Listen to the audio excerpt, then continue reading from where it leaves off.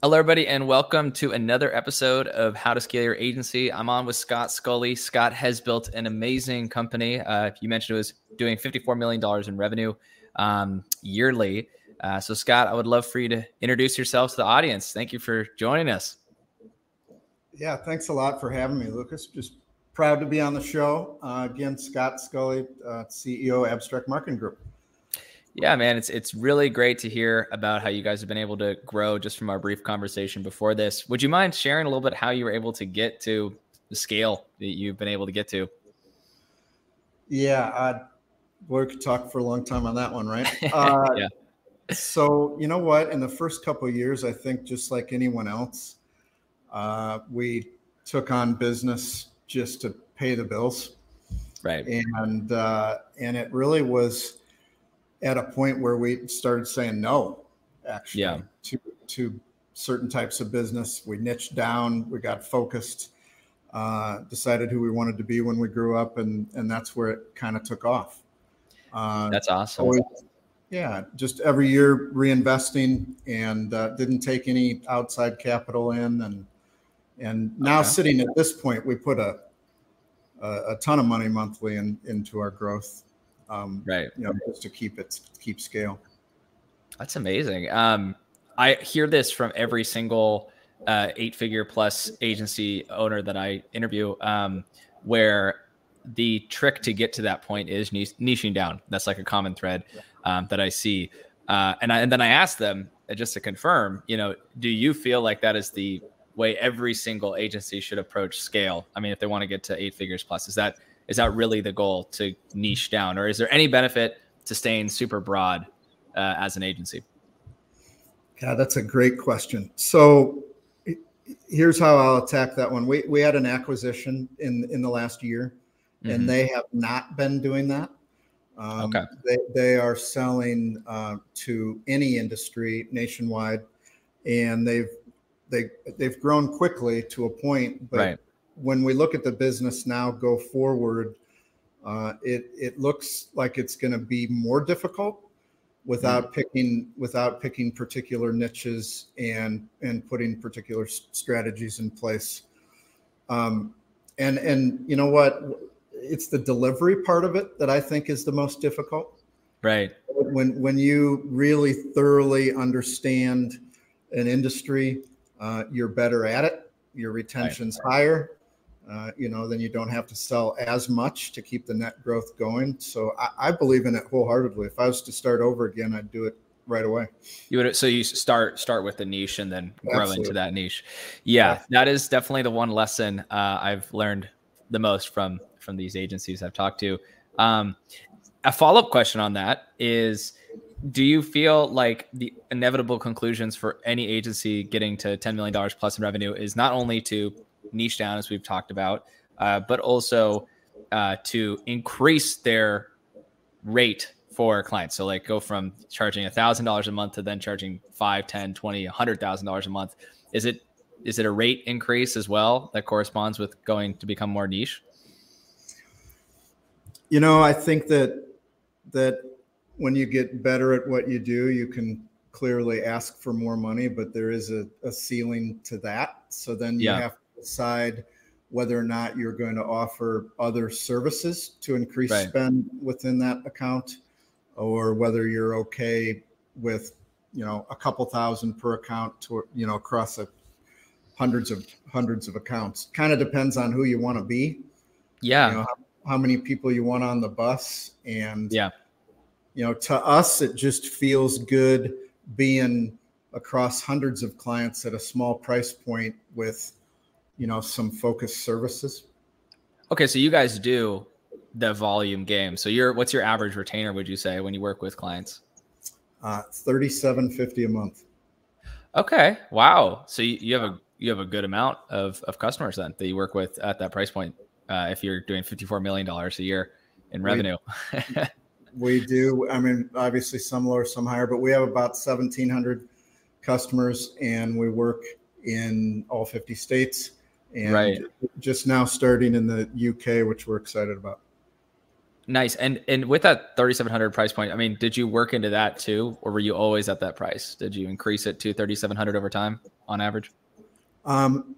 We have tried different price points, but we have kind of worked up over time. We have found that right at about 4,000, we can't go any higher than that. Reason being that people start to think about the higher. Right. In a previous conversation that we had, I was talking about the best way to look at us is the, outsourced sales enablement, right. the appointment setting, social media engagement, content creation. And then when it comes to generating leads, if somebody all of a sudden thinks, well, I can pay, for $4,000 a month, I can hire somebody, they start to think about it that way. It just becomes more difficult.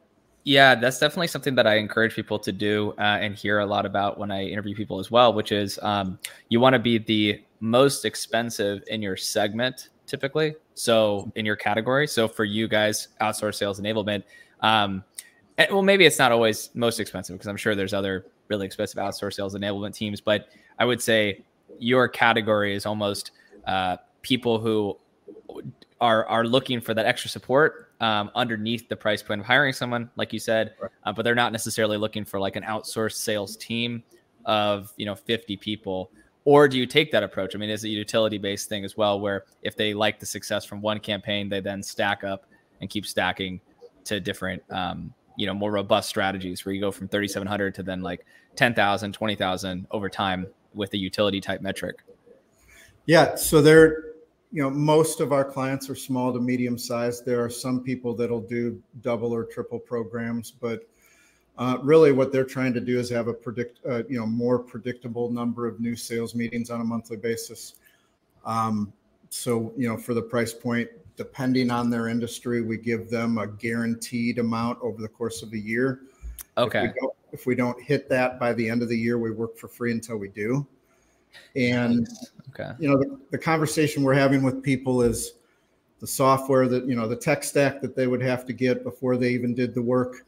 It almost reaches the price point. And then it isn't just about someone on the phone or someone writing content or developing the website. There's just a lot of hats, a lot of different types of people that are doing the work. And it's just too expensive to bring on that kind of talent. And we've built the infrastructure. Why not do it for a fraction of the cost? Very fair. And do you mind me asking, how much were you guys doing in revenue pre-acquisition? I mean, you mentioned that the acquisition itself has added a good chunk to that, but I'm assuming you were doing probably more than the acquiring price point, right? Yeah, it was a substantial buy. I mean, they're going to do about 19 this year. Okay, but you guys were doing 30 before then, or have you seen a lot of growth this year predominantly? So we've been growing as well. Yeah. Yeah. So last year, we were in the 30s, and then combined. So we had a little stall during COVID. We did manage to grow. We grew by about 1 million, but so we didn't go backwards. No, that's great. But it was just real nice synergy, and now both entities are growing. It's nice. That's amazing. So how do you look at the next 12 months with this entire portfolio now, right? Like, so I'm assuming as the CEO of Abstrakt Management, now this new company that's rolled up into your group, how do you look at growth, and what's the strategic objective for 2022? So we have some pretty specific growth goals. We have on each side of the coin $50,000 a month or $100,000 in monthly reoccurring revenue growth. Net subscription growth every year. So that'll take us over 60, well over 60. We've got a 3-year track towards 100.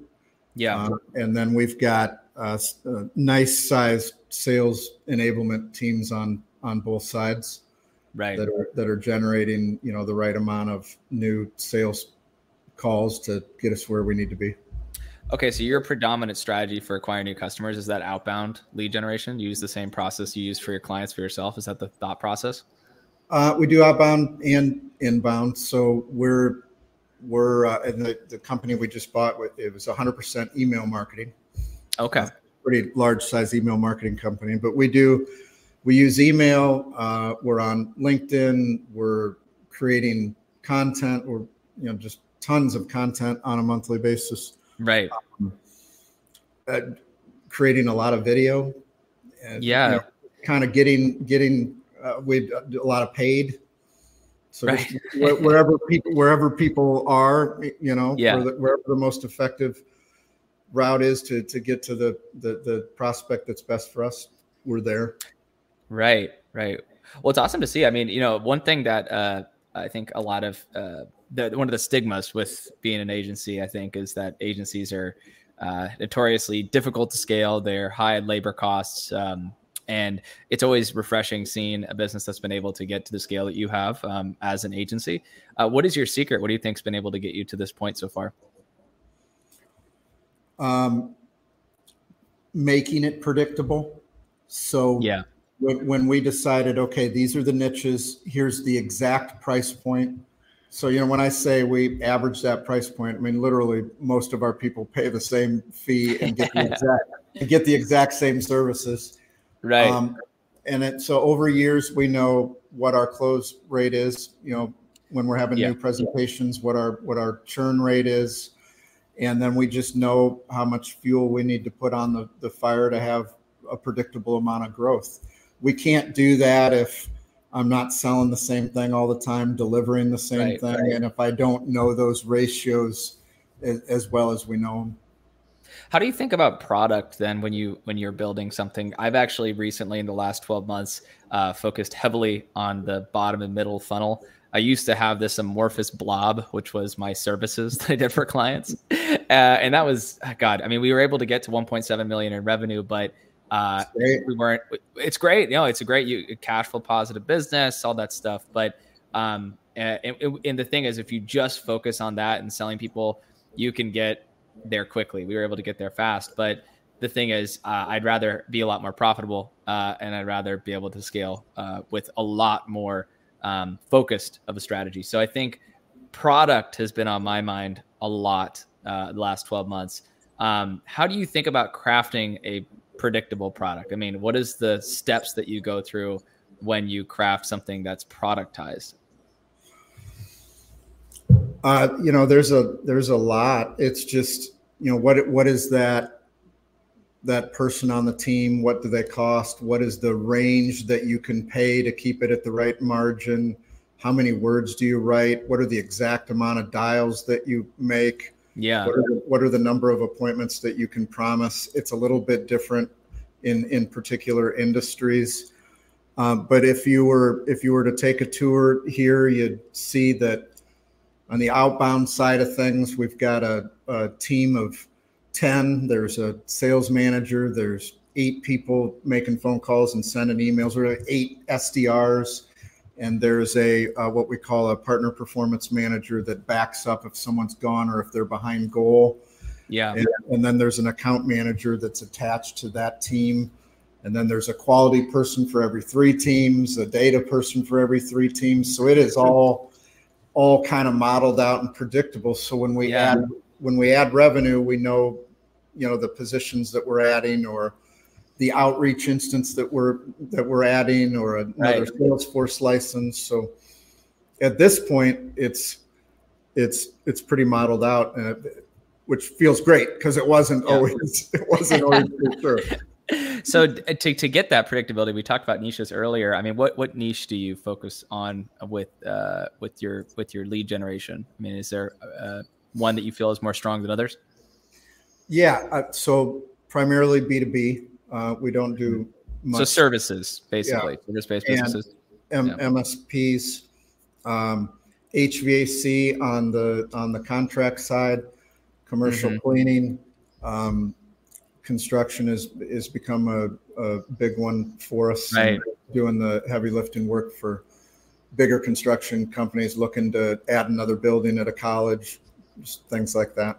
It's got to be a big enough project, or the recurring revenue has to have enough of a margin where they can see an ROI by the end of the year. Yeah, that's definitely something we've noticed. I mean, for lead generation in particular, service-based businesses make up about 50% of our revenue. So I definitely see the same pattern. One thing that I've formulated, and I'd like to hear kind of if you would recommend a similar strategy for other agencies, is, when you start your agency, you might start with a broader canvas, which I think we both agree is actually not the way you should start. Like if I had to redo it, I wouldn't do that way. But I think a lot of agencies get into that where a large majority of their customers are being fed this broad strokes strategy and not a niche one. So one thing that we've started doing, and I'm curious if this is what you did, maybe in year 3, 4 of your business, as you started to niche more and more down. If you already have business that comes through, that's coming through on maybe an offer that's not necessarily niche, is a good strategy to keep that business coming through, but then start to formulate more niche type products that you can offer if that person comes through the funnel. So for instance, you mentioned HVAC. Let's say you get 100 meetings booked a month and only 15% of them are HVAC. Is it a wise decision to keep the rest of those businesses coming through, but then to have a separate product just for that HVAC company with all the testimonials of working for HVAC companies and everything? So that way that unique product for that HVAC business is productized and repetitive and predictable. Is that the way you look at things, and basically just is branding it as a unique product for that HVAC company? Or do you pretty much just sell the same thing to everybody and just say that you work with HVAC businesses really well? I mean, is that more of the approach you take? Yeah, I mean, the services that we provide, just, it's all about building the predictable pipeline, but they work from a B2B perspective across most industries. What we send via email or how we connect on LinkedIn or what phone calls we make, the messaging is going to adjust, but the process that we follow is the same. Right. Where it's important for us to stay in the niches and build niche teams is if somebody, for instance, doing outreach and trying to bring on a new service contract customer for an HVAC company. And if they are working on 4 or 5 of those accounts and they really understand that industry, they can just deliver a higher level. Right. But for us, we have not changed the product per niche. Mm-hmm. We have kept the same product and we've built niche teams. Got it. Specialists. Yeah. Very fair. Very fair. And maybe one thing that would be helpful for the listeners, some context, I think, on your story, your journey, right? Like, why'd you get into this? Why did you want to start a business? Tell me a little bit more about Scott Scully, Yeah. So I've been at this about 28 years. Grew up in Iowa, went to college in Minnesota, went back to Iowa to work for about a year, and then wanted to get the heck out of Iowa and go see some other cities. Landed in Denver, Colorado, was there for about a year, and a friend came out to ski. Okay. And they had started a business back here in St. Louis, and they wanted some help from a marketing perspective. Right. And so I threw, my 3 clothing items in the car and anything that I had at that point, and came to St. Louis. And then it just kind of went quickly. The intent was to be in a marketing position, and then they had some salespeople that left and tried to compete. And then all of a sudden I found myself going after that business and trying to save it for these guys. Then then all of a sudden I was selling, and then I was the top salesperson, and then we were sales account managers, and there's only so much time in the day. Yeah. I asked for a bigger percentage. Right. The guy laughed, said, go hire your own person. So I actually did that 4 or 5 times over out of my commissions. And then I ended up running sales. And then a couple of these guys went and started another division, and I actually ended up running that company. And then I got 30% of that company at a Christmas party.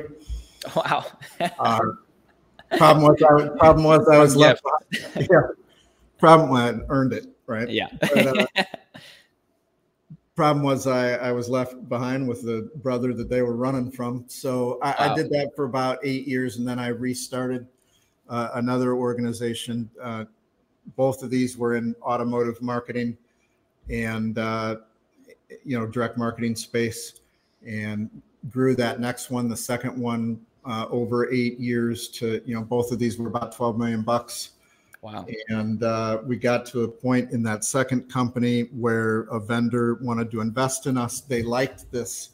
They had good products and services, and they liked the phone processes that we built and the culture that we built. And so they wanted to bring us into the fold to help them from an inside sales perspective. And I was going to run their automotive division, and it was much larger organization. The JM Family Enterprises, Southeast Toyota, it was much bigger, and it was going to be a good thing for our people. Yeah. And then everything crashed. Oof. And including 2008, you mean? Yeah, right. We sold 2 weeks before that actually happened. Oof. So that's nice though. Lucky. Yeah. But my earnout changed. And what ended up happening is just renegotiated, took 3 people on the outside and did their marketing for them, and didn't have any idea really what I was going to do. And that's kind of where you're just taking the work, and figuring things out. And then I got together with a couple of partners that I've been with in the past. And, the thing that we kept coming back to was this sales process. The thing that allowed us to grow so fast over these 2 companies. And, what would it look like if we put that together and resold it to other entrepreneurs, and made a whole bunch of mistakes putting it together. and then when we started to figure things out, it was needed. It took off. Agencies are a perfect example. Super creative, do good work, don't always love to sell. Yeah, and that is a big theme. And we just found a lot of niches like that. IT is a perfect example where, look, I want to fix computers. I want to design network infrastructure and make sure people are secure. I don't want to go out and get a new client. Right. So we just went and found industries like that really appreciated this process, and then that's where it took off. What a great story. And you guys, if you had to track your revenue growth over you said 13 years is when Abstrakt Management was founded. 13 years ago, you said? 12. 12. Okay. Yeah. So we've been in business 12 full years. Would you say the growth has been steady and compounding, volatile, or exponential, like just exponential growth? So we've had at least 20% growth year over year, every year, other than one. Which one? And it was what year was it? It was either year 5 or 6. Yeah. And we just experienced some significant growth and made some mistakes and did it the wrong way and learned in a hurry. Yeah. And since then we've been better at growing and getting ready for growth. Yeah. But we have had consistent growth year over year. Yeah, that's awesome though. I mean, because it just goes to show that you just gotta stick to it. Obviously, you gotta stick to it. And you have to have a great sales process. And you mentioned a guarantee, right? Like you guys do the guarantee. That's something that we've been really starting to do more of is offering guarantees. That's actually one we do as well, which is at the end of X month we'll still keep working with you. What would you say have been the best strategic decisions you have made regarding your offer that have helped to scale your agency over the years? Exclusivity. Ooh, got to snap to that. Yeah, that's I got to hear what you got to say. Well, I mean, people hate it. Yeah. Because all of a sudden you're thinking, well, gosh, we can really do well in this industry, and I'm in this market and I've closed somebody, and I could probably get somebody else in that market pretty easily, but I can't because I've locked it up. And although it has potentially caused lack of growth in particular markets, I think it has helped us sell faster. Right. It's helped us keep clients. They appreciate the fact that we're working with them exclusively. And then I think there's something to be said, from a results perspective, right? If I'm pounding on the same 1,000 people for 3 different outfits, then, I'm probably not going to be as successful as just really thoroughly working those 1,000 companies on behalf of one. Yeah. But I think exclusivity is probably the biggest thing that we've done that's helped us.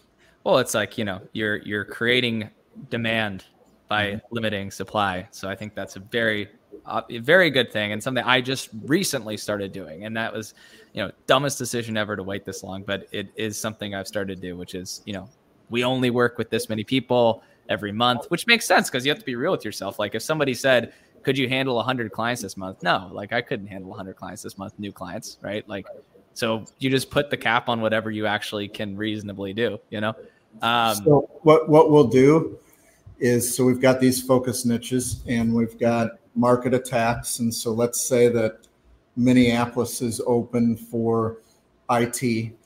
Then what we'll do is use our sales enablement department to generate appointments. And the messaging is, look, we're going to talk to the top 4 or 5 IT companies in Minneapolis over the next week. And then within 2 weeks, we're going to pick one to partner with. And so there's this sense of urgency, and of course they're competitive. The top people are competing for the same business anyway, and they don't want the other guy getting there first. And so, there is a market share thing that goes along with it. That's super smart. Yeah, no, it's just, I recently read this book called $100 Million Offers by Alex Hormozy, and he's just similar mindset. Very, very interesting. And with the guarantee, I mean, did you always do that? Did you always have that? Or did you guys add that recently in like the last few years? Last year, we had it last week we had it. We have had it for quite a few years. We did not always have it. And we wanted, building a pipeline's tough.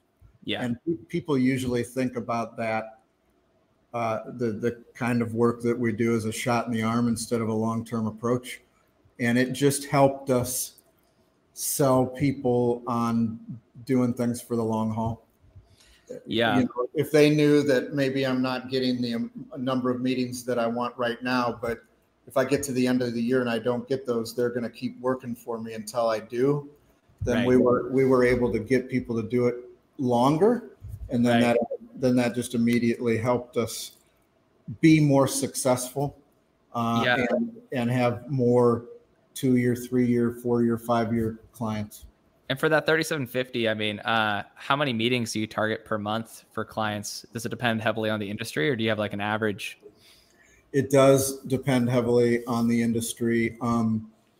If from an IT perspective, we do 60 over the course of a year, or 5 meetings a month. These are people that are in their exact criteria with the exact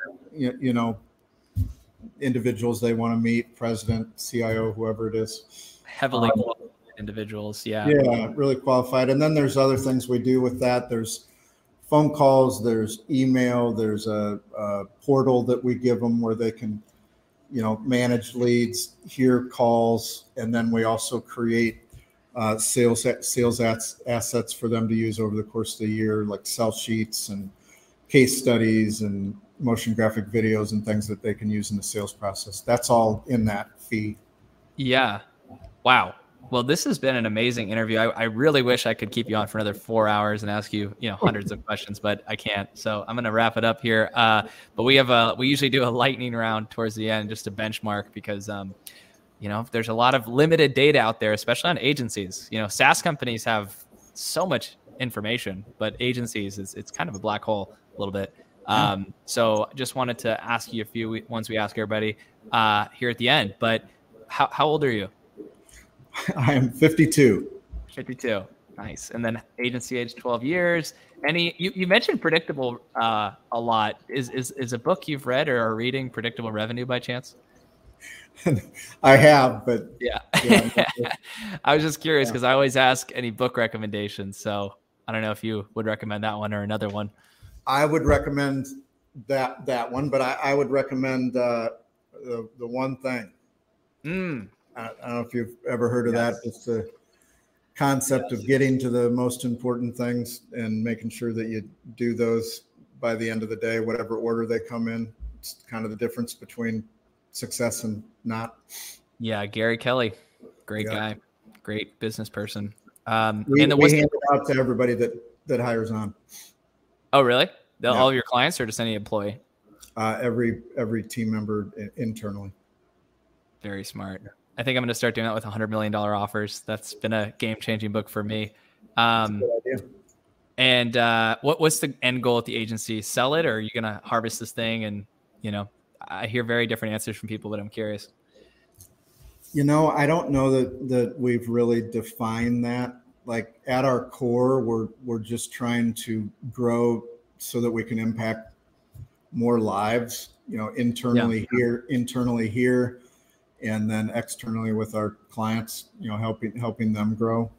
That's kind of number one. The only thing that we have super defined is revenue and client target for the next 3 years, and how we're going to get there. But I'm not close to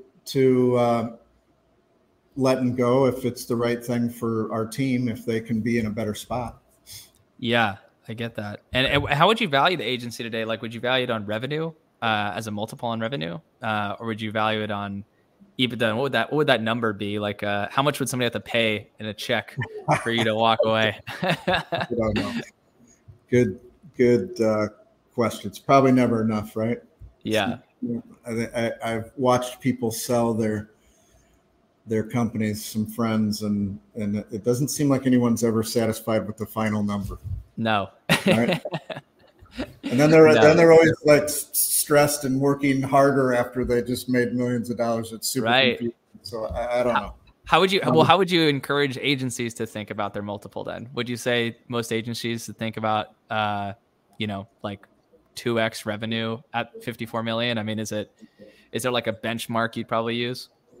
I think that obviously it's going to depend on your consistency of growth, right? And just making sure that you can prove to do that. If you can do that, then you can command a higher multiple. I'd probably look at a 2 times top or a 8 to 10 bottom line. Yeah. A lot of times 2 times top, if you're spending a lot of money on growth, but you're still predicting that you're going up and you're not as profitable as you could be because you're investing in growth, then probably 2 times top line.